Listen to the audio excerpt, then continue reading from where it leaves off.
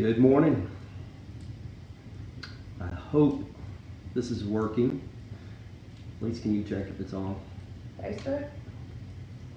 Welcome to TCPC, our Wednesday morning prayer time during Pandemic Part 2. If you're just watching, maybe for the first time, my name is Mark Randall. I'm one of the pastors at TCPC. I'm the pastor of care and community, and we're going to have a little prayer time this morning as part of our Advent season, as well as part of pandemic. I've joked a little bit this week with our staff and other pastors. This feels a little bit like deja vu. I think Robert mentioned this yesterday in his video time, but back during our first lockdown, we had a routine where during the week, just to kind of keep a touch with folks in the congregation, that Robert would do a teaching on Tuesday, Will would do a teaching of leadership type things on Thursday, and I would do a prayer thing on Wednesday. And kind of when that came to an end in the summer, it never really crossed my mind that we'd be doing it all over again.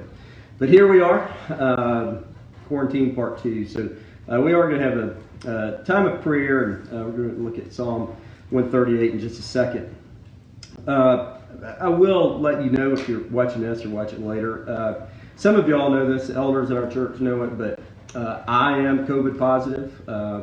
I'm not sure how or I got the virus, but I'm on day 9 or 10, not sure exactly where, so by God's grace, I hope we are on the other side of this. So our family has been in quarantine. There is a difference. I learned this from the health department. Quarantine is if you don't have the virus. Isolation is if you do have the virus. So I am in isolation now.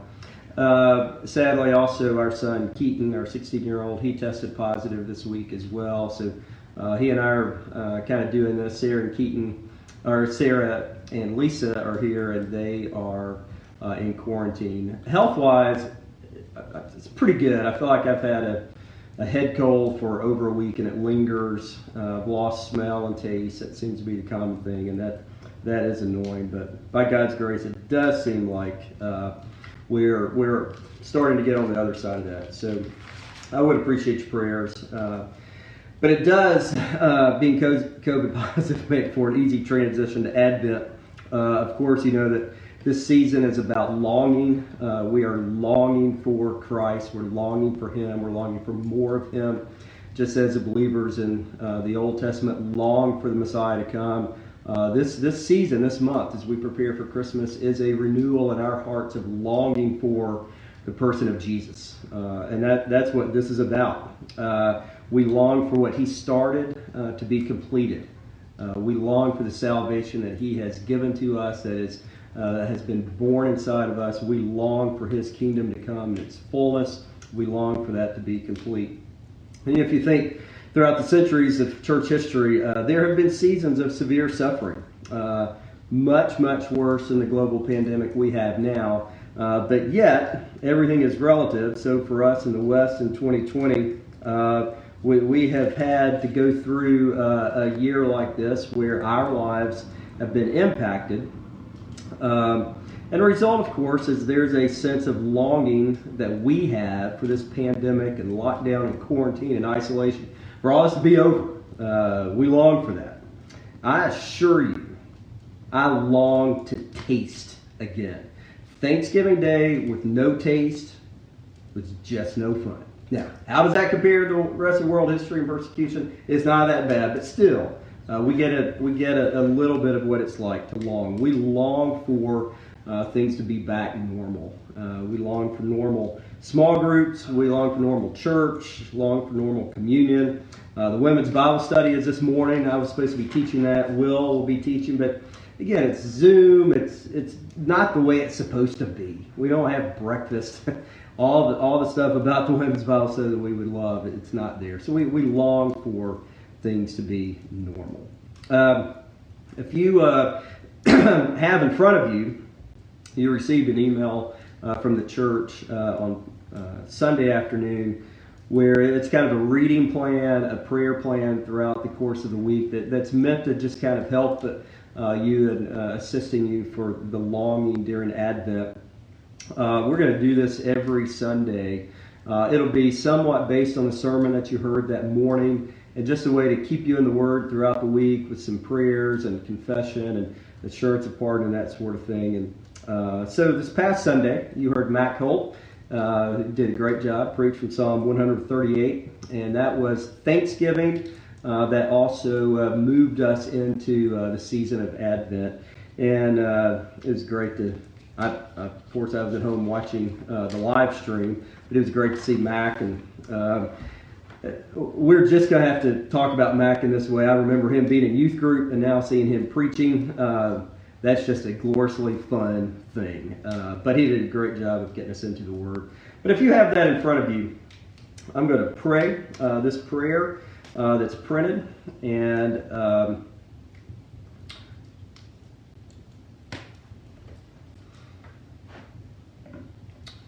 we will go from there.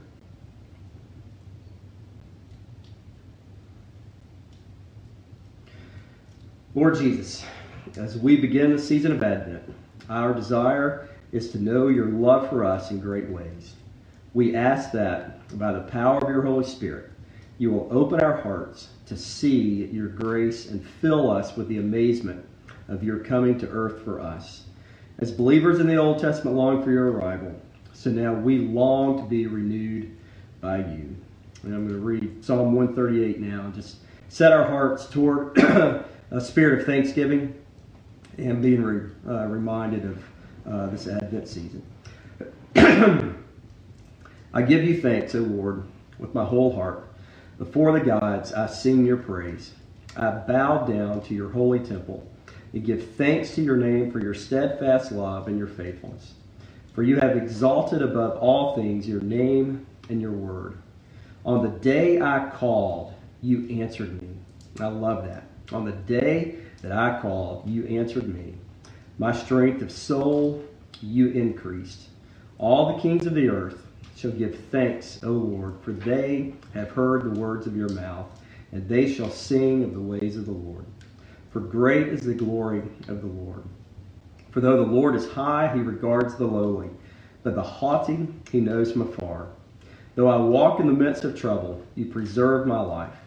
You stretch out your hand against the wrath of my enemies, and your right hand delivers me.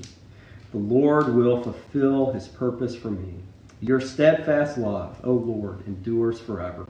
Do not forsake the work of your hands. So that is our hope. That is our prayer this morning. I do encourage you to, as you work through this liturgy throughout the week, to spend time in confession of sin and being reminded that we are pardoned by Christ. But then if you'll notice our readings for this week, today's Old Testament reading is Isaiah 11, 1 through 9. I want to focus just very quickly on verses 6 through 8 of that passage. And it's one of the most famous passages. It talks about the return of Christ, things that will happen that are way beyond what we could ever imagine. And that really is what Advent in so many ways are about. We long to see Jesus come and do things that are way beyond what we can imagine. Let this whet your appetite of the kingdom of Christ.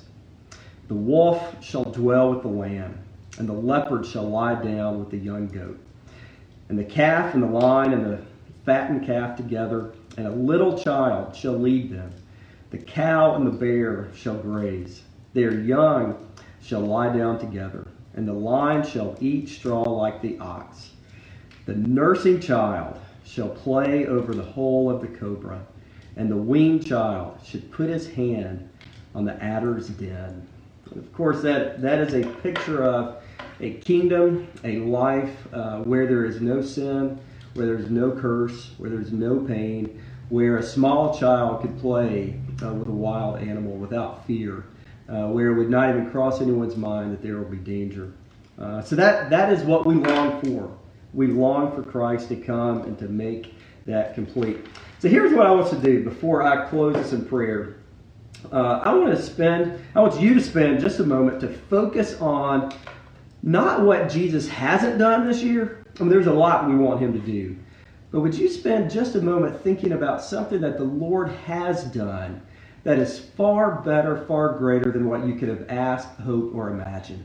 would you think back over 2020 in a spirit of thanksgiving, and just in the silence of your home, go before the Lord and thank Him for something that He has done. I don't know what that is for you. Maybe He's gotten you through an illness. Maybe it's an unbelieving family member who has come to know Christ. Maybe it's a financial situation that He blessed and turned around. But in the spirit of thanksgiving, let that renew your longing for Him, that He still is answering prayers. In our Pierce group, we have a family who has shared with us that one of their loved ones has seen the spiritual conversion of one of their family members. And as they share with us, they have actually seen a miracle. And even in the midst of all the craziness that is 2020, they can have a spirit of thanksgiving as they recognize what the Lord has done. What's the Lord done in your life this year? How can you be thankful for He has done something way beyond what you could ask or imagine? Take time now. I'm going to pray, and I would encourage you to think of something and give Him praise this morning. So let me finish our time in prayer, and then we will close with the Lord's Prayer.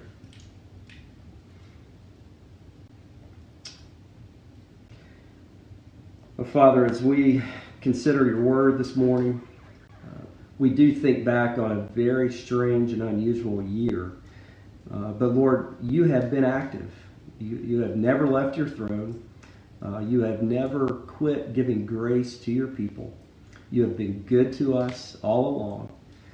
And we come to you now as your children, filled with your spirit, living in community with each other. And we thank you for how you have answered prayer this year. Lord, we could focus on so many things that we want to see you do, and we'll do that in coming weeks.